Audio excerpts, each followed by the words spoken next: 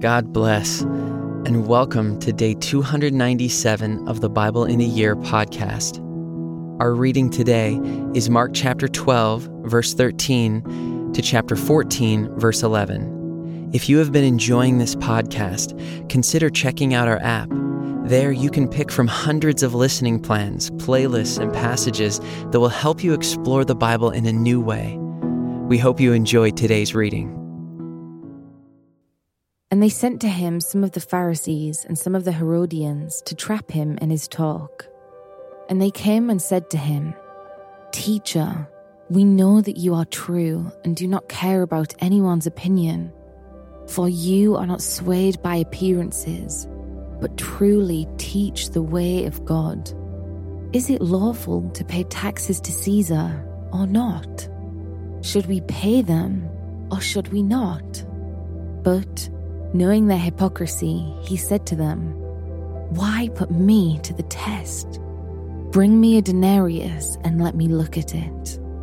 And they brought one, and he said to them, "Whose likeness and inscription is this?" They said to him, "Caesar's." Jesus said to them, "Render to Caesar the things that are Caesar's, and to God the things that are God's." And they marveled at him. And Sadducees came to him, who say that there is no resurrection.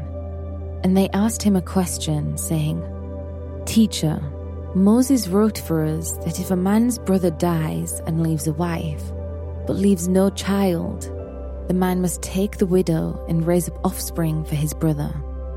There were 7 brothers. The first took a wife, and when he died, left no offspring. And the second took her and died, leaving no offspring. And the third likewise. And the 7 left no offspring. Last of all, the woman also died. In the resurrection, when they rise again, whose wife will she be? For the 7 had her as wife." Jesus said to them, "Is this not the reason you are wrong? Because you know neither the scriptures nor the power of God?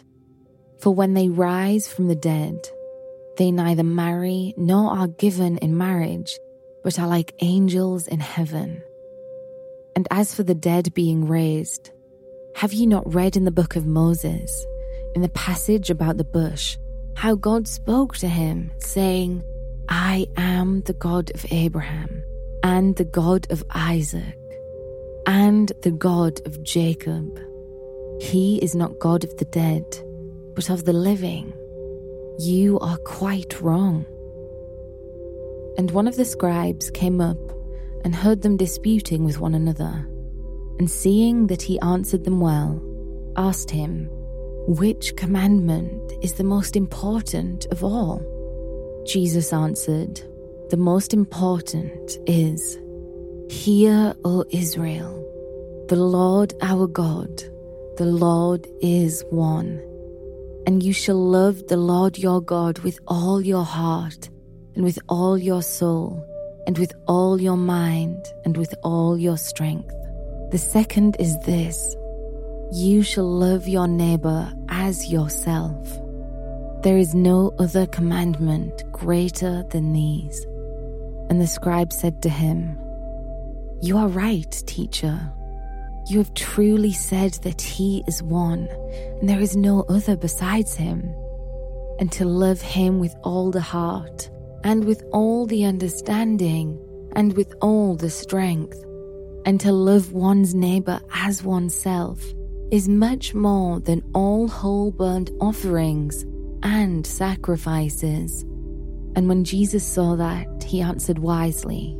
He said to him, "You are not far from the kingdom of God." And after that, no one dared to ask him any more questions. And as Jesus taught in the temple, he said, "How can the scribes say that the Christ is the son of David? David himself, in the Holy Spirit, declared, 'The Lord said to my Lord, sit at my right hand until I put your enemies under your feet.' David himself calls him Lord. So how is he his son?" And the great throng heard him gladly.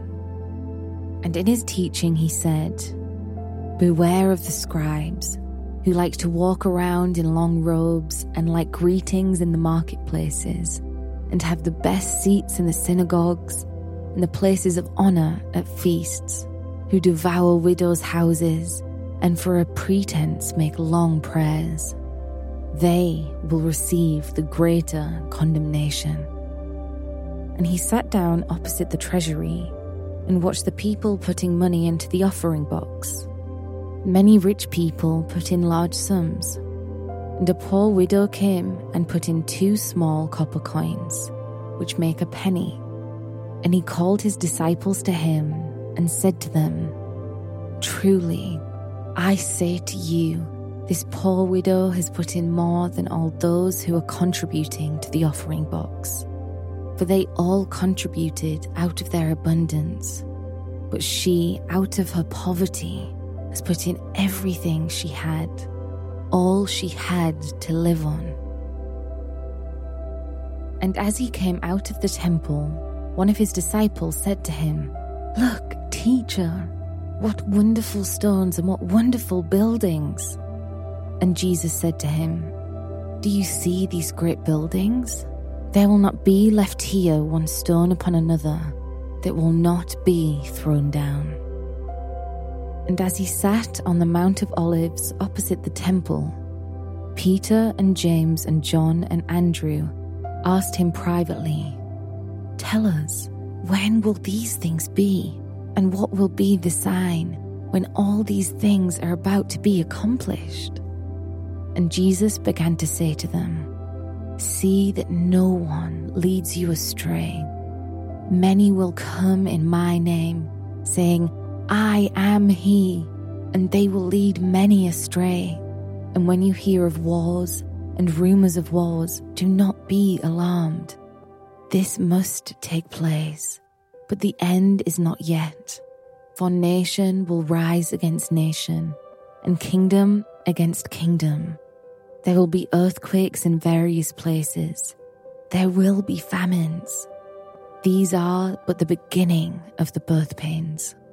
But be on your guard, for they will deliver you over to councils, and you will be beaten in synagogues, and you will stand before governors and kings for my sake, to bear witness before them.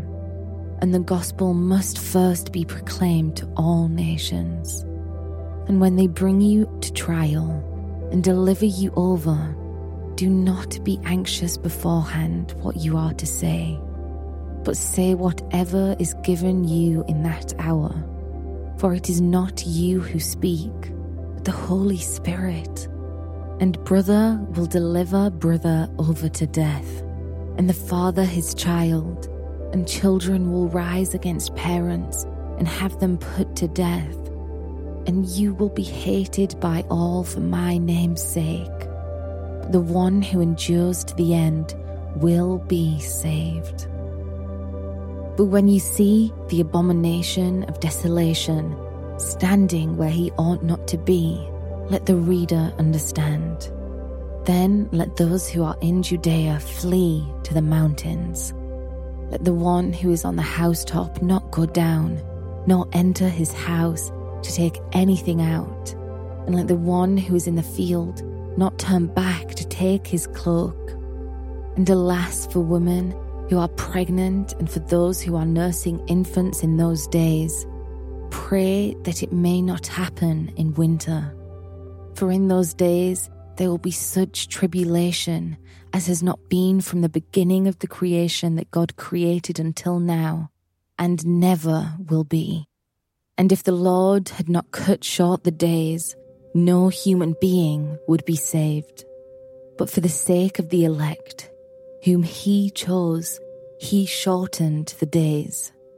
And then if anyone says to you, "Look, here is the Christ," or "Look, there he is," do not believe it. For false Christs and false prophets will arise and perform signs and wonders to lead astray, if possible, the elect. But be on guard. I have told you all things beforehand. But in those days, after that tribulation, the sun will be darkened, and the moon will not give its light, and the stars will be falling from heaven, and the powers in the heavens will be shaken. And then they will see the Son of Man coming in clouds with great power and glory. And then he will send out the angels and gather his elect from the four winds, from the ends of the earth to the ends of heaven. From the fig tree, learn its lesson. As soon as its branch becomes tender and puts out its leaves, you know that summer is near. So also, when you see these things taking place, you know that he is near, at the very gates. Truly, I say to you, this generation will not pass away until all these things take place. Heaven and earth will pass away, but my words will not pass away. But concerning that day or that hour, no one knows, not even the angels in heaven, nor the Son, but only the Father. Be on guard, keep awake, for you do not know when the time will come. It is like a man going on a journey, when he leaves home and puts his servants in charge, each with his work, and commands the doorkeeper to stay awake. Therefore stay awake, for you do not know when the master of the house will come, in the evening, or at midnight, or when the rooster crows, or in the morning, lest he come suddenly and find you asleep. And what I say to you, I say to all, stay awake.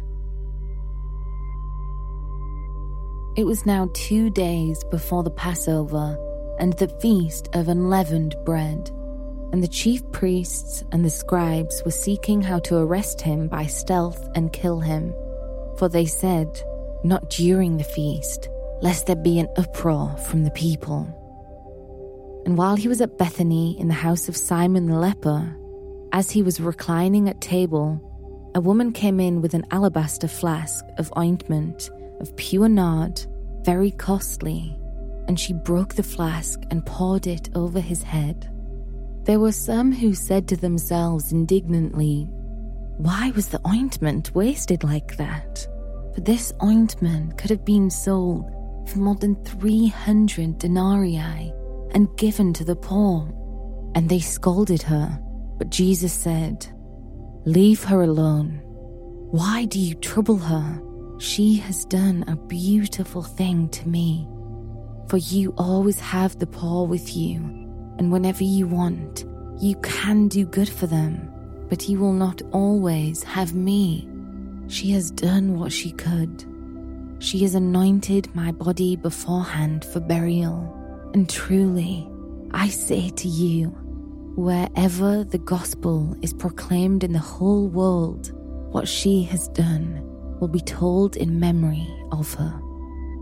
Then Judas Iscariot, who was one of the 12, went to the chief priests in order to betray him to them. And when they heard it, they were glad and promised to give him money. And he sought an opportunity to betray him.